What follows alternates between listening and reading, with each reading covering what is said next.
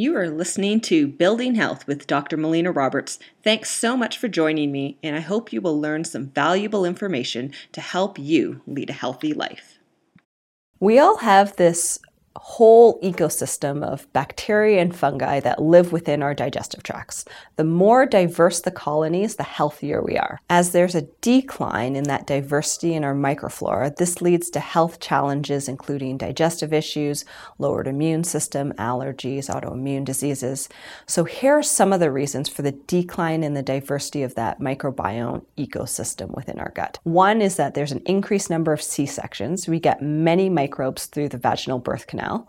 Two is that we're either not being breastfed or there's a short duration of being breastfed as we start to build a foundation of our microbes through breastfeeding. Three is the overuse of antibiotics. Children average 1 round of antibiotic per year until age 20.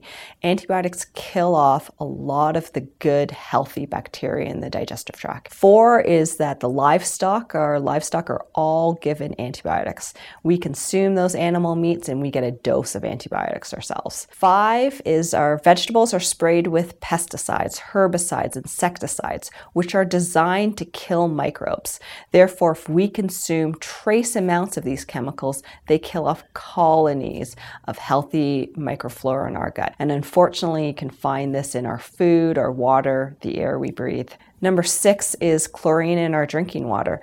It kills off the good microbes in our gut. 7 is the use of hand sanitizers and antibacterial soaps. These kill off good microbes. 8 is environmental toxins, heavy metals, food additives and preservatives, genetically modified organisms. When we consume these, this really disrupts our own microbiome. And number 9 is poor diet. Foods high in processed sugar, refined carbs, unhealthy fats, these all encourage the growth of bad bacterial overgrowths. So these are some of the reasons for the decreased diversity in our microbiome and why we see so many health challenges.